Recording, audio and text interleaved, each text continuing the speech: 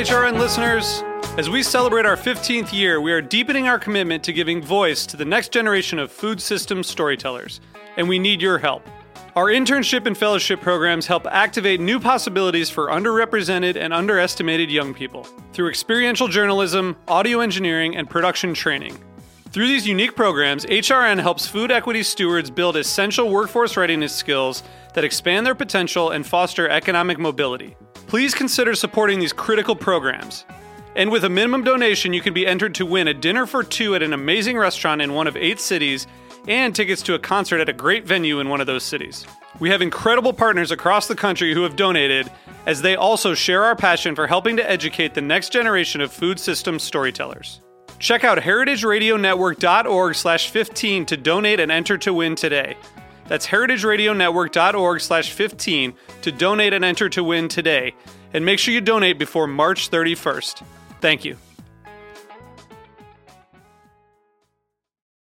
This episode is brought to you by Roberta's, home of Heritage Radio Network for 10 years. Learn more about Roberta's at robertaspizza.com. As the news of coronavirus reverberates throughout the world, we at HRN are especially concerned about how coronavirus will impact our food system. We will use our platform to support the restaurant, agriculture, hospitality, and other food-related industries by maintaining our coverage and operations.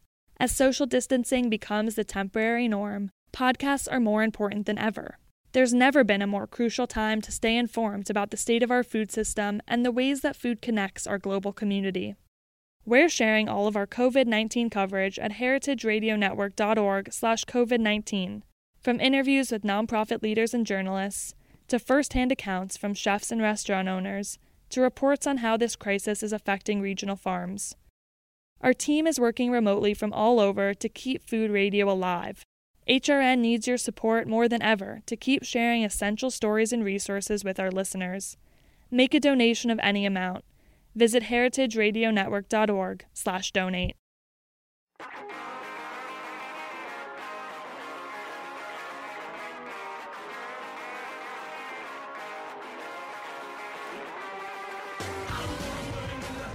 Welcome to HRN Happy Hour. It is 5 o'clock somewhere, and somewhere is Bushwick, Brooklyn. But also today for me, somewhere is Southern Maine. I'm Katie Mosman-Wadler, host of Heritage Radio Network Happy Hour, and I'm joined by some lovely people today.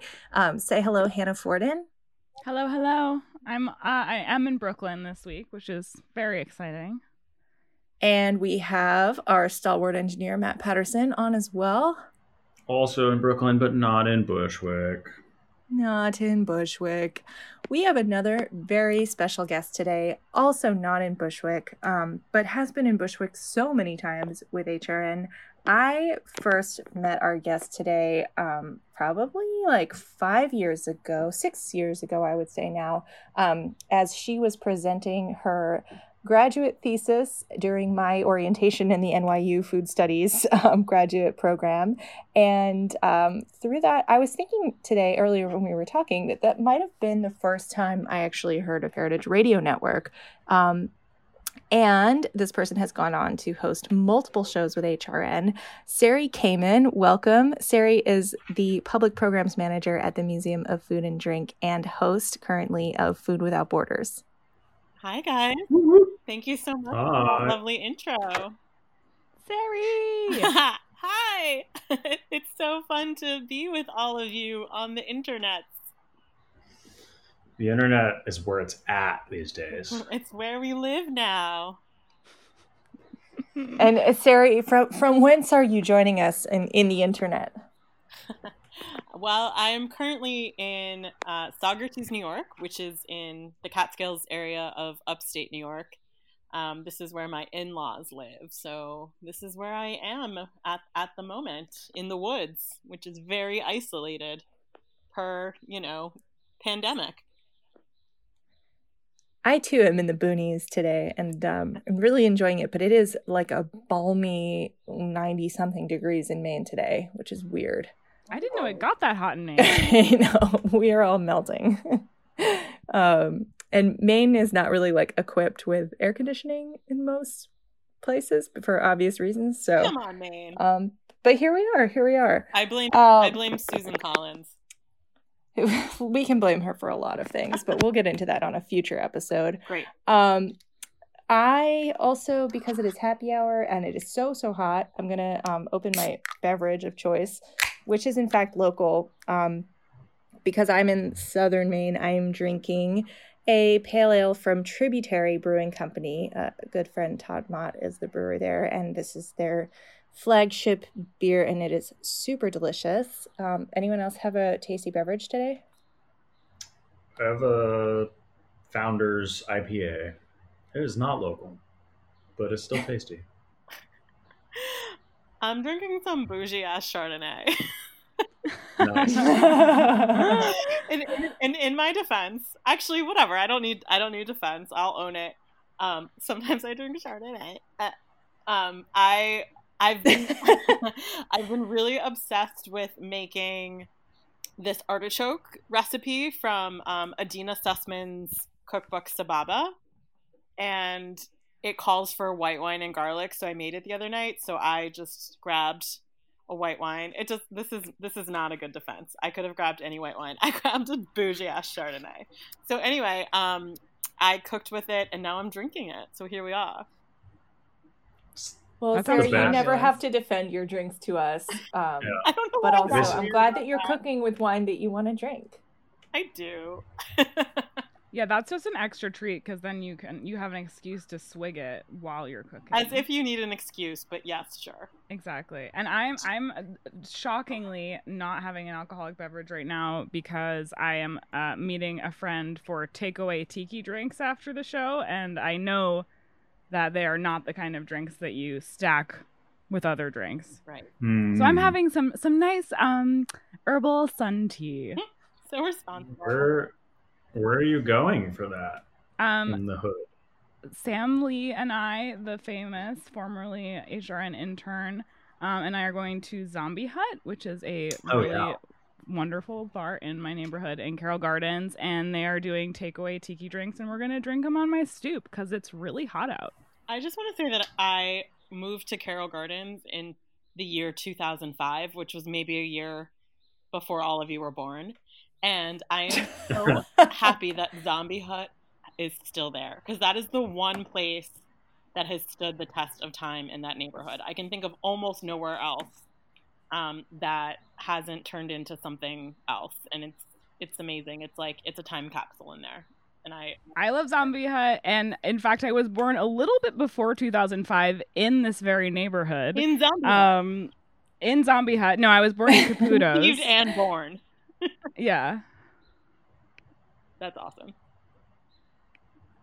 Well, I'm glad to hear that you're getting out there, Hannah, and also that Zombie Hut is alive and well. I just also want to acknowledge another artifact of the heat today is that you probably hear my computer just massively overheating. This is part of real life of not having an in-person studio during the pandemic, is we're all in our homes. I'm today choosing not to be in a blanket fort because of obvious reasons, but you know, all of our equipment is subject to real life, and here we are. We'll probably hear my dog at some point. Oh yeah, you've definitely heard my dog or my parents' dog go by, and you might hear, if you're really lucky, a super cranky, screaming, hot baby, which is really, really a good treat as well. We've been hearing a lot of that today. Can I tell you guys something that's been happening up here? Yes. I know there's a lot going on in the world. But up here, my dog has developed possibly a friendship, possibly a romance with a deer. Ooh. Pictures or it didn't happen. I just Please need send you us to break pictures down for me, like where the confusion is about whether or not the relationship is platonic. Like, I just need a little more information. Okay. Well, I mean, the fact is it remains ambiguous, but I've almost never seen him so excited about another creature, which is why I feel like it's more than just like a casual passing friendship. And it's gone. This was day 3 that the same. Well, who knows for sure, but I'm pretty sure because I feel these things in my heart that the same deer has returned to the yard where I sit outside and work, and just hung out and waited for my dog to notice it. And then when my dog did notice, ran over, the deer ran away, and then waited for my dog to catch up. And then they like had this little like cute like running chase pausing moment. And then yesterday they ran off together into the woods, and my dog was gone for 15 minutes and did not return, even though I called him. And that was the first time that's ever happened. Like, he's never run away. He's never not returned when I've called. And when he finally showed up, he looked like he needed a cigarette. Like, he was disheveled, like he had stuff in his hair. He looked like a little dazed, and he was like hot. I was like, what were you guys doing? And then today the deer returned to the exact same spot and like just laid down behind a bush and like waited to be noticed. And I'm sorry, that sounds very romantic to me. Aww. I don't know what's going on. Everyone needs some quarantine love. Yeah. It's a Shih Tzu deer kind of thing that I don't question it. I respect it. I love that story. It's very exciting. Wow. Well, it's really nice to hear that all of the amazing events and social media engagements that we've been seeing come from you at MoFad have been produced while you are enjoying the great outdoors and doggy deer romances. It really it deepens my appreciation even more. Yes. It does add a whole new level. Yes. Well, Sari, I do want to talk about the programs that you're working on for MoFad, but first, I was hoping you would give a little bit of history. You have, in fact, been with HRN longer than any of us, and so can you talk a little bit about how you first got involved with the network and your first show, The Morning After, and how you kind of transitioned from doing that to doing Food Without Borders? And just take us through your timeline. Yeah, I'd love to. Well, I started as an intern at Heritage Radio, and it came about because I was in the food studies program at NYU, as you also were, Katie, and referenced, and I was just interested in food media. I didn't really know that much. When I started the food studies program, it was really a time for me to transition careers and start thinking about a sort of a new chapter in my life, knowing I wanted to do something in food but wasn't really sure what direction I was headed. And I had a classmate in a food culture class named Leah Eden, and she told me that she was working at Heritage Radio, and it was a food radio station.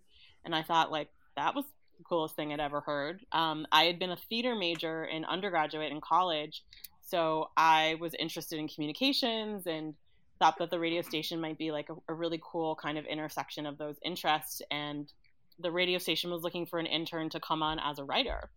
And I didn't have much of a writing career at that point, but I, was excited and had always enjoyed writing. So I came on as an intern, and it was pretty scrappy back then. I think there was, maybe 4 of us at the most. It was Erin and me and Jack Inslee and Leah. And then, the rest were the folks who were working on the Heritage Meats on the food side of things. And I started writing a little bit and doing some work for writing about shows. And those articles ended up getting published in Huffington Post because we had kind of a partnership agreement with them. So it was the first time I ever got published. It was the first time I ever really explored food writing. And it really opened up this, whole new world of interest for me. And then little by little, I just got a little bit more ambitious in the internship program and started recording stories. And that was sort of the origins of the food news program. And would just record, these little bits where I would call people up and kind of interrogate them about different food events that were happening around the country and things in the news. And it was great. It just really kind of like set me on track. And then at some point there was a co-host named Jessie Kiefer who had been working on a show called The Morning After, which was a restaurant industry show. She was a sommelier, excuse me. And her co-host was moving to LA, and she was looking for someone else to step in. And so I was kind of at the right place at the right time. And because I'd had a lot of experience working in restaurants, which is, sort of what got me interested in food, Jesse agreed to let me come on. And we worked on that show together for a pretty long time, a couple of years. And we had chefs and other sommeliers and guests from the restaurant industry. And it was very lighthearted and fun. And it was great. And then Jesse ended up moving to LA, and I did the show by myself for a little while. It wasn't quite the same. A lot of the show was based on the rapport that we had, but I wanted to stick with it. And then the presidential election happened in 2016, and that sort of changed. That did change the whole world. It changed everything. And I just kind of found myself waking up in the morning and not feeling very motivated to go into the studio and talk to chefs. I just wasn't that interested in restaurants, I guess. It didn't feel meaningful. It didn't feel important at the time, especially since so much of the restaurant industry was sort of centered on, the celebrity chefs, a lot of them being white, a lot of them being men. And that's kind of what our show focused on as well. Not intentionally, but that's just where we were at in the world. And I took a season off, and I wanted to sort of recalibrate and think about, what I wanted to do with this platform. And you were generous enough to take a meeting with me and talk about kind of rethinking what show I would be working on. And I remember pitching Food Without Borders to you as an opportunity just to sit down with different folks working in food who also happen to be immigrants. And it was right around the time that the first travel ban happened with President Trump. And it was just, something I wanted to do. And it was mostly just about listening and not really about talking. And it was just a chance to sit down and say, you're an immigrant, you live in the United States, you work in food. What does that feel like right now? How does your work in food keep you connected to your heritage? How does it help you in some ways assimilate, but in some ways introduce, the country that you've emigrated from? And just how does it feel right now? What does your world look like? And that's where Food Without Borders got started. I'm really happy we're talking today, Sari, about this too, because of the Supreme Court vote that said today that Trump can't end DACA, yep. Which is really enormous. And I think I remember when we were first talking about Food Without Borders and kind of conceptualizing that show and how much desperation we were all feeling with sort of these campaign promises that were so menacing at the time. Mm-hmm. So it's a really happy day, I think, to circle back to this idea, but there's still, there's so much work to do and so much going on. And you've made a little bit of a pivot recently to incorporate some of the goings on at MoFad. Do you want to talk about your role at MoFad and currently how that's shifted with the pandemic into digital programming? Yeah, sure. Sorry, my dog just tried to jump up on the bed and fell down. It was hilarious. I wish you guys had seen it. This is what we miss by not having video. Exactly. So at MoFad, where I run the programs, we were in March 1 week away from opening a new exhibition that had been in the works for 2 years called African/American Making the Nation's Table, which is really a celebration of the African American contribution to American food culture. So 1 week before we were going to open the doors at the Africa Center where the exhibition is, we were faced with the reality that we were in the midst of a pandemic and that would not be happening, which was really disappointing, of course, for so many reasons. And I had 6 months worth of programming all lined up, bringing in, chefs, authors, beer makers, oyster shuckers from all over the country, who were, going to be part of these many untold stories about African American food.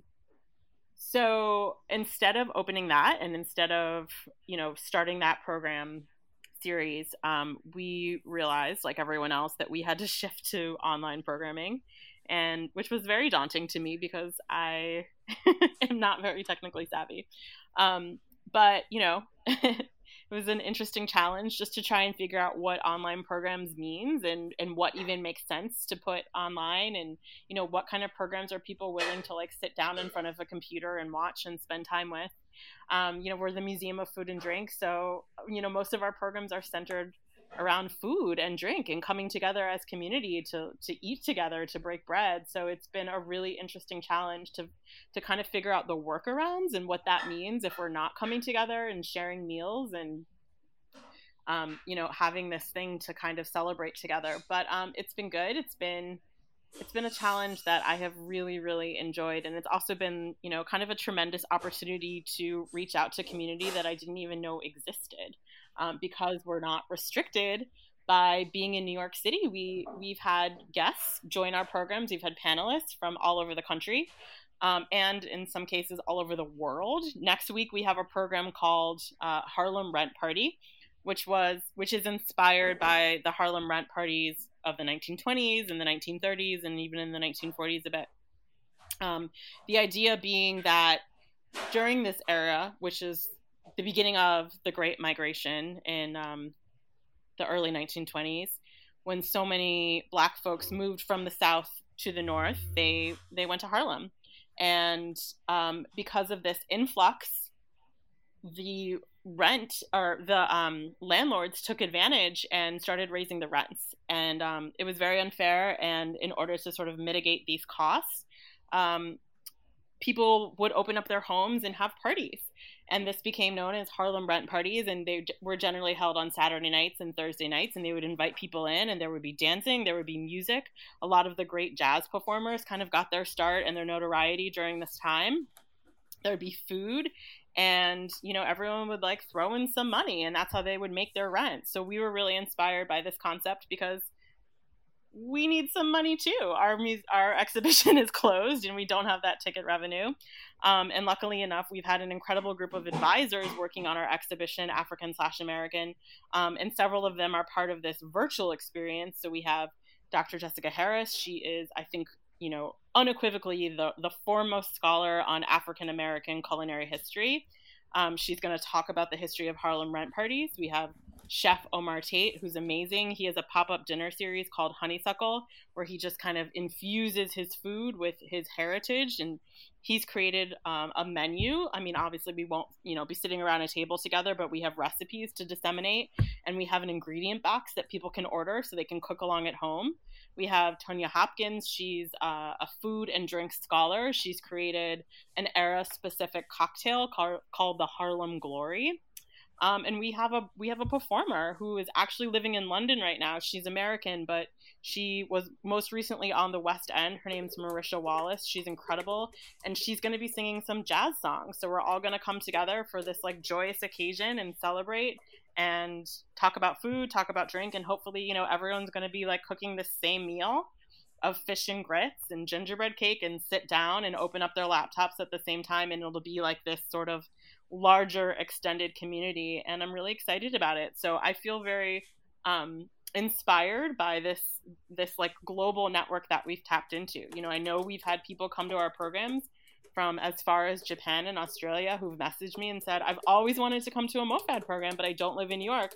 In fact, I live on the other side of the world, and this is the first time I've been able to do that. So there are some silver linings, I would say, to this very challenging moment that we're in, and I really want to like celebrate those moments as well.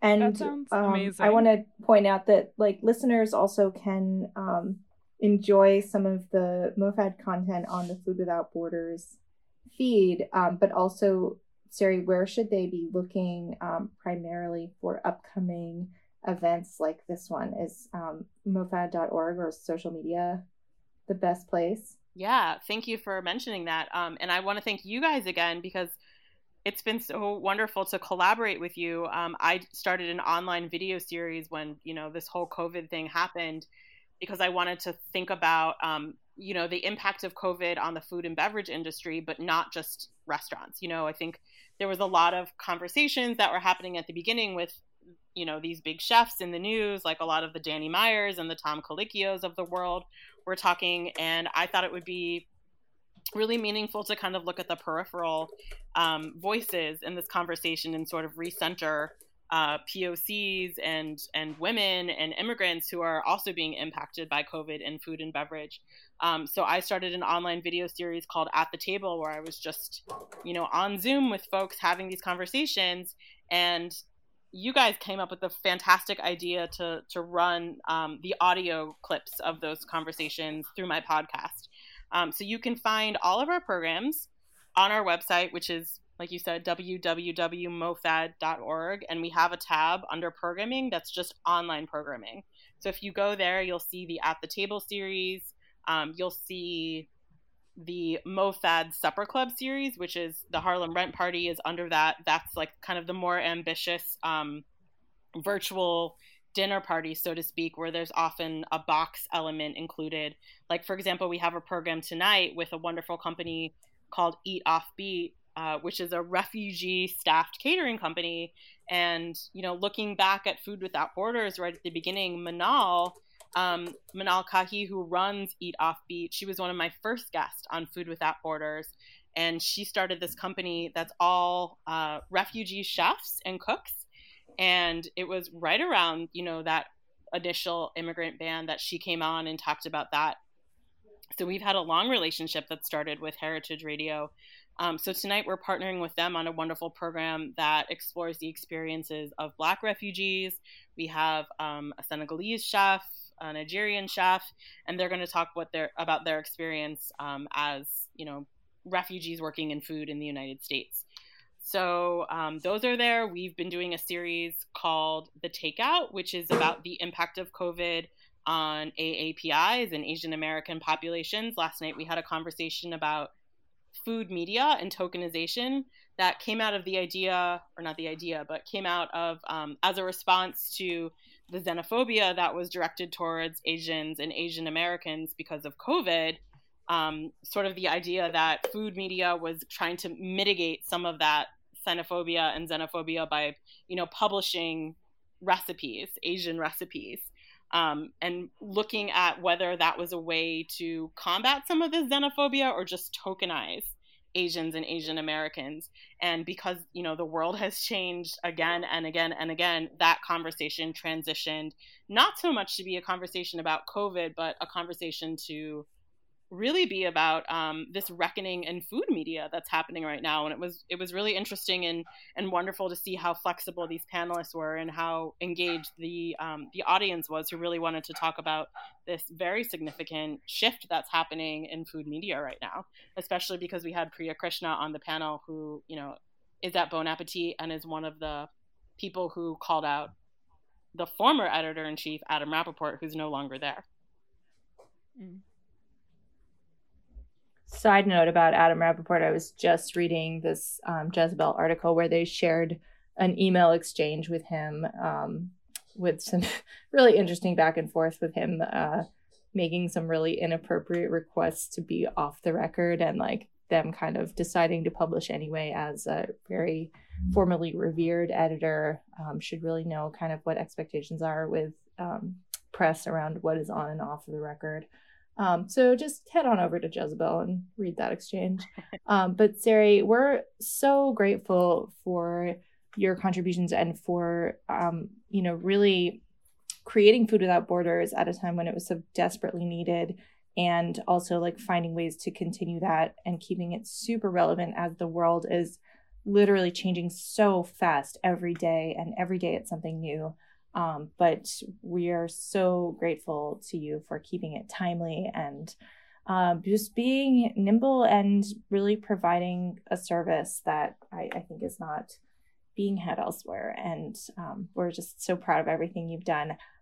We need to take a short break, and we will be right back after this with more of HRN Happy Hour. My name is Brandon Boy, co-owner of Roberta's, a super duper awesome place. Roberta's is a very, very, very, very proud sponsor of the Heritage Radio Network. We're also super awesome. Thank you, Heritage. Welcome back to HRN Happy Hour. We are so happy today to be joined by HRN's own Sari Kamin. Welcome back, Sari, to the show. Thank you.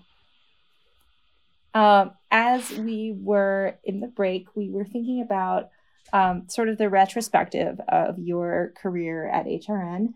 And I was wondering if you've had some incredible guests on the shows, plural, that you have hosted, plus, in some of your other reporting for the network. Could you maybe call out like a few of your you can't play favorites, but a few top guests or guests who really made an impact on you? Oh man, yes. It's so funny because Katie, you and I were talking about this before that I had some big names on the morning after, and every time it was like shocking that they said yes. Like, how did that happen? But like who are you thinking of? I mean, like, who are these big names? Ottolenghi, I remember reaching out to his publicist, and somehow that happened, and then he came to Bushwick and sat down and talked to me, and he had just come out with his cookbook Nopi, which is one of his restaurants in London, and he was so sweet and kind and lovely and just an absolute joy to talk to.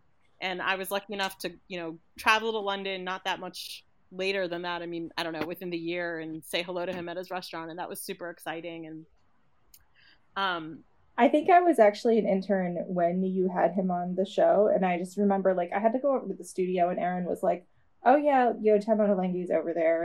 You might see him." Yeah, I don't know how that happened. I was like, "Okay, no big deal." I mean, no big deal, right? And David Lebovitz came on when he was, in town hanging out, and we talked about Paris, and it was awesome. And I can't not think about Anthony Bourdain, who was one of my guests. It was one of the most amazing moments probably definitely of my career, but also of my life. I mean, it was my greatest hero, and just being able to sit down and talk to him for 10 minutes, which is what I got, was unbelievable. I mean, I don't think I've ever been more nervous in my life than the moments leading up to having that interview. And it wasn't in the HRN studio. I actually got to go to an event that he was part of, it was like a Scotch event, and he was, the face of some new brand or something. And it was all because of Michael Harlan Turkel, because he was supposed to go to that event and then he couldn't do it. And then he asked me if I wanted to, and I was like, hell yeah, that is happening. And somehow I got 10 minutes with Bourdain, and he was lovely. He was so nice. And he was like, hey, what's up? I'm Tony. And as soon as he started to talk, I was like, okay, this is good. I'm not nervous anymore. He's just a person. And he was just really thoughtful. He took time after every question. He didn't have any canned answers. And, I'll never forget it. I will always, always cherish that. So, yeah. But Food Without Borders was, obviously a really different show. It's never been about celebrities. In fact, it's intentionally not been about celebrities. It's just about people. So there have been some, amazing people that I've met, and a lot of them have stayed friends. I would say the person that comes to mind, and I think about this person all the time, is a guy named Abdi, who runs a juice shop in Harlem. He's Ethiopian. His name's Abdi Abu Jabel, and he just had one of the most amazing stories I've ever heard. He was a refugee. He was in a refugee camp in Kenya for a while after going there from Ethiopia. And then when he moved to the United States with no money and no English, he was really sick. He couldn't figure out what was wrong. He was living in Harlem in kind of a food desert area where he didn't have access to any really affordable, healthy food. So he kept eating more junk food and getting sicker. And he didn't know why, because he went to doctors who were giving him medication but not talking to him about nutrition. And finally he figured it out, and he was like, oh, my health is impacted by the food that I eat. And it got him really interested in learning how to eat better. And he realized that he wanted to create something so that other people in his neighborhood were able to access healthy food. So with no resources at all, he started a juice restaurant, and it's all about the flavors that he brought over from Ethiopia. It's called Jimma's Oasis Juice Bar. And when he came to Heritage Radio to talk with me, he brought, I don't know, maybe 8 to 10 different juices for me to try in this gorgeous spread of Ethiopian food. He brought, I don't know, just several different dishes. He brought bread. I mean, he just had like just this huge picnic and laid it out in front of me and was just so gracious and humble. And it really moved me just to talk to someone who had so little to work with but had accomplished so much. And I just remember him saying something to the extent of like, you know, when you have nothing to begin with, there's nothing to lose. Because I kept asking him like how he had the courage to create a business. Because I think, you know, most of us who are privileged growing up in the United States would say, you know, if I don't have money, like, why would I ever try and create something? Like, I don't have the resources. And he just said, you know, when you're in America, you have so many resources already. And that's what he was working with. And it just really changed my perspective of what it was like to just pursue something that mattered to you. So I have so much admiration for him. He really taught me a lot. So that's probably my favorite episode of Food Without Borders. And yeah, you should go listen to it if you haven't. That was all such a good encapsulation, I think, of like what is amazing about like HRN's content, and also just the sort of pleasure of getting to interview a broad range of people, because I'm sorry, there are children screaming right now and there's nothing I can do about it. But you never really know like what's going to come out of it. And oftentimes, like, I feel like there's very few times when someone doesn't surprise you. Mm-hmm. Whether that's, you know, you're meeting someone who doesn't quite meet your expectations or someone who entirely like blows you away. I just love how you sort of painted a really full picture of that, from interactions with celebrities to, you know, small scale entrepreneurs like Abdi. Yeah. Yeah, it's true. I mean, I had never met him before, and I read an article about him in Bon Appetit, and, you know, it was this sort of like charming back and forth over Facebook Messenger where we talked about him coming to the show, but I really had no idea what to expect. So when he arrived, you know, with this like feast, it was amazing. I mean, I had no idea who I was meeting and who I was encountering. And like, I think about that conversation all the time. I mean, Abdi changed me. Like that was like a pinnacle conversation that I had, and I will never forget it. And I'll always be grateful to him for that. I love that. I love that story, and you made me so hungry. We all got to try his food. We did that rooftop event back when we did parties and things. At 100 Bogart when we did Changing the Conversation, which is archived on our site. But if you were there in person, you got to have Abdi's incredible juices and injera and incredible Ethiopian food. And of course, like predictably, he brought an enormous spread. We were like, okay, here's the number of people. Like, this is what we're thinking. And he just came and blew us all out of the water. And it was so incredibly delicious. And we were up there on the roof and it was sunset. His food and juices were so colorful. And I just like had this like absurdly loaded up plate. And it was like the entire rainbow of everything. And I was like the happiest. Yeah. Yeah. It's so delicious. It's so beautiful. So gracious. So, Sari, we have a really silly new game that we've been playing for socially distanced happy hour. Okay. Usually we do trivia, but we thought since none of us are in the same room that we sort of adapted it. So it's a combination of I Spy and 20 questions, basically, where we will ask you to pick something that you can see right now. And we have 20 questions to guess what it is. Oh, okay. So, okay. Does that make sense? Yeah. But do you come up with the questions, or I come up with or is it like? Yeah, so we're going to come up with the questions. I can keep track of them, but basically we're going to ask you like in the 20 questions theme, they're all yes or no answers. Okay. What you need to do is look around your room and pick an item. Okay. Yeah.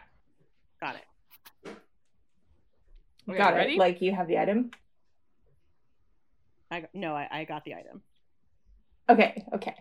Hannah, you're keeping track of our numbers? I will keep track, yes. Are you using Kat's patented method? I forget what it is. That's fingers. Counting on your fingers. I do. I am using all of my fingers. Yes, that was my plan. All 20 fingers. All right. Well, I feel like we got to throw this one. Dylan's not here, but we'll start with her patented first question of Sari, is it bigger than your head? No. Ooh. Well, that's exciting. It's always bigger than the head. Is it a piece of decor? No.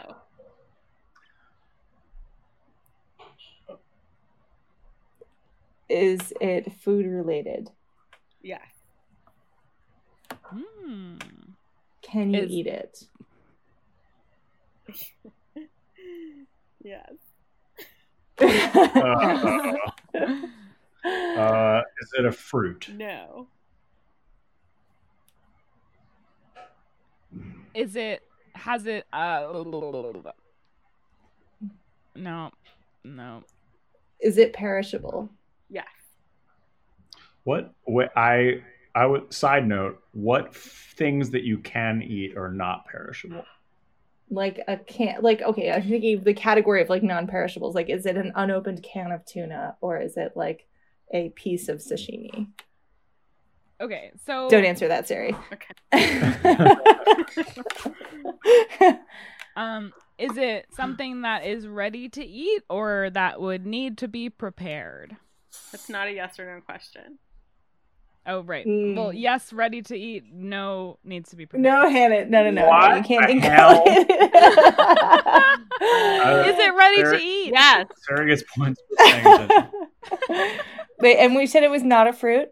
Correct. Is it Hannah, a how many vegetable? questions? No. Oh. Ooh. Well, I kind of want to ask, like, okay, sidebar, Sari, don't answer. You always want She to did do talk this. about, I know, sorry. I can't see you guys. She did talk about her beverage earlier. Wait, hold on, Sari. Are you consuming it right now? No. Oh.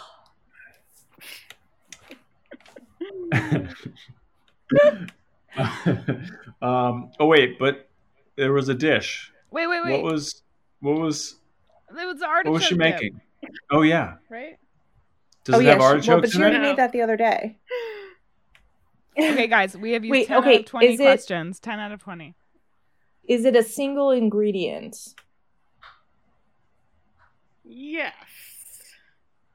Ooh, hesitation.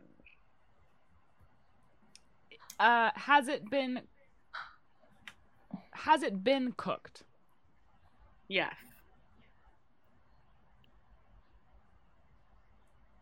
Does it contain wheat? No. Ooh. It's like gluten-free sourdough. Yeah, right. She's And perfected Will's, like, what was Oh. that flour he was trying to use that was not? Oh yeah, no. the buckwheat. Yeah. Yeah. Sari, did someone in your household, including you, make it? No.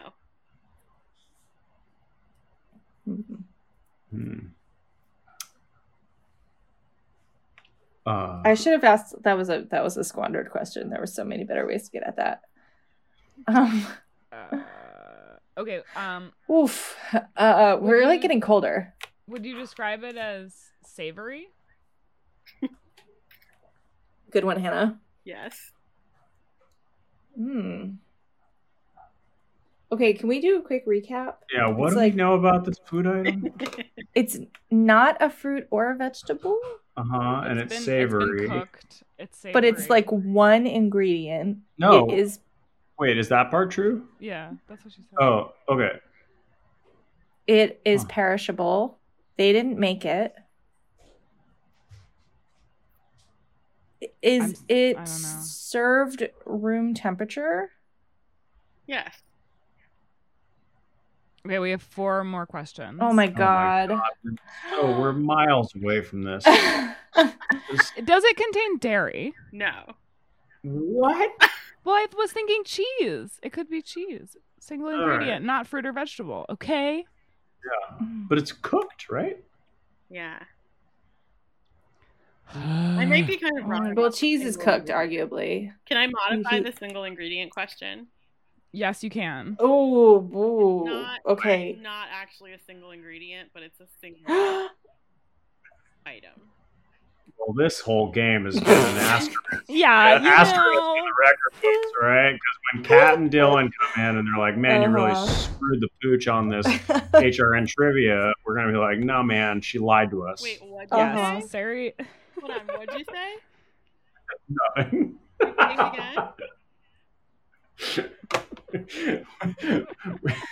Sari's coming after you over in the internet. I just think you should say that again. Wait, oh my is there God. a lie? Are you holding your dog and are you what do you say? What? No, wait. Is there a lie, like LYE? I don't think so. Oh my God. Wait, I thought you were doing something like so. Oh God, that was okay. So we have 2 questions left, and Sari's mad at us. So all right, we gotta get it together. Wait, why was she saying to say it again? I think she's playing a game here. She is playing a game, and I said too many things. I did say the phrase "screw the pooch," which made me think it's her. But like, you can't. Oh. Sari, we didn't ask who was gonna eat it. Is it a dog biscuit? No. God damn it! But is it? Oh, I wish we had asked. This is our last question. Who is supposed to eat it? Because dogs eat other things that aren't biscuits. But you can't ask who is supposed to eat it. No, but we could have said, is the dog supposed to eat it? Okay. But we're not asking the question yet because we're strategizing. But are we on our last question? Because then you're just supposed to ask what the thing is. Like you have to. Right. We can't. All right. So you got to pick something. We got to just this is for all the marbles. Hail Mary. I nominate Matt. Yeah, Matt. I got nothing. You really think that I've been paying more attention? Do you want to know what my notes say right now? It says "eat it, savory, cooked," and then I've like drawn a lot of squares. I think I got distracted. It's okay. I think I might have heat stroke. So basically, I don't know what's going on. We don't know what it is, but we have hieroglyphics that represent it. Yeah. This piece of paper looks like all of my notes from high school, which isn't. Okay. It's not great. Look should where we you just wound beg up. for Sari's mercy, or should we use? No, we have to make a guess. We have to use the last question. I suspect that we're onto something with the pooch. Well, you're the dog owner in this conversation, so I defer to you. Okay, Sari, is it dog food? Yes. Oh my God! Wait. Okay. Yeah. It's not a biscuit. It's not a biscuit. It's just you're just casually holding a handful of dog food. Wait, Guys, we won. She didn't say she was holding it, Matt. But absolutely was not part of it. Yeah, okay. I don't know why. In my mind, you were never mind. Okay, we won. That was so hard. It was so hard. It's an open can of salmon dog food, like wet food. Ooh. Oh, wait. So my can of tuna question was not like so far off. It was pretty close. I also understand why "is it one ingredient" was so difficult because it's marketed to be one ingredient, and then you were like, "Oh wait, no, there's no way. This is one ingredient." Yeah, it's definitely not one glad. Ingredient, but it is like one can of dog food, right? Yeah. So that was. I almost said kibble, and I'm glad I didn't say that because then we would have lost. Yeah, it's not kibble. It's his like wet fishy food. He's a pescatarian like me. Is he really? I mean, mostly. I mean, not by choice. He didn't like tell you that one day. He's like, now that I'm best friends with a deer, I have an announcement to make. Well, I mean, I know for a fact that his favorite foods, like mine, are anchovies and like other tinned fish. Yum. So, you know, I'm just giving him what he likes. You're such a good dog, Mom.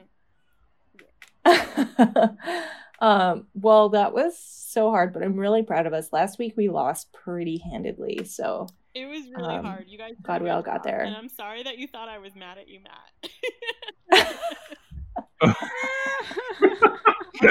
No. That to my face. I was like, say that again. Why don't you come over here to Socrates and say it again? I didn't think that. I just like you were like, say that again, and I was like, oh man, I just talked for like way too long. I don't feel like it. I thought it was an internet connectivity thing because that's the world I live in now. And it was so funny that of all phrases you threw the pooch. Oh my god. Oh my god. I thought it was like a pretzel or a bagel or something with lye in it. Oh my god. I hope there's not lies. Nerd. Yeah. Well, we've proven one thing is that we're not getting any better at this game. Yeah, high on intuition, low on intellect. That's our motto here. That's I mean, that was a tough question when you were like, "Can you eat it?" Because I'm like, "Well, technically, yes." But... Sorry, I have like Oh, come 1 on. minute left. I ate a solid handful of milk biscuits in my childhood days. Is that what they're called? Milk biscuits? Yeah. The little Milk doggy bones. treats? They're Milk milk bones. bones. Yeah. Well, as All if right. on cue, I've got a hungry baby. Sari, thank you so much. It has been an absolute joy having you, and I can't wait to have you back on again. And I hope you guys have a terrifically successful event tonight. Thank you. Thanks, Sari. Thank you, everyone. Thank you to Jess Crentich, who will be engineering the show. Thank Yeah. you, Jess. Miss you and love Thank you. you, Hannah. Thank you, Matt. Sari, Guys. we'll talk Bye. soon. Thanks, Katie. Bye, guys. HRN Happy Hour is powered by Simplecast. Thanks for listening to Heritage Radio Network, food radio supported by you. For our freshest content, subscribe to our newsletter. Enter your email at the bottom of our website, heritageradionetwork.org. Connect with us on Instagram and Twitter at heritage_radio. You can also find us at facebook.com/Heritage Radio Network. Heritage Radio Network is a nonprofit organization driving conversations to make the world a better, fairer, more delicious place. And we couldn't do it without support from listeners like you. Want to be a part of the food world's most innovative community? Subscribe to the shows you like, tell your friends, and please join the HRN family by becoming a member. Just click on the heart at the top right of our homepage. Thanks for listening.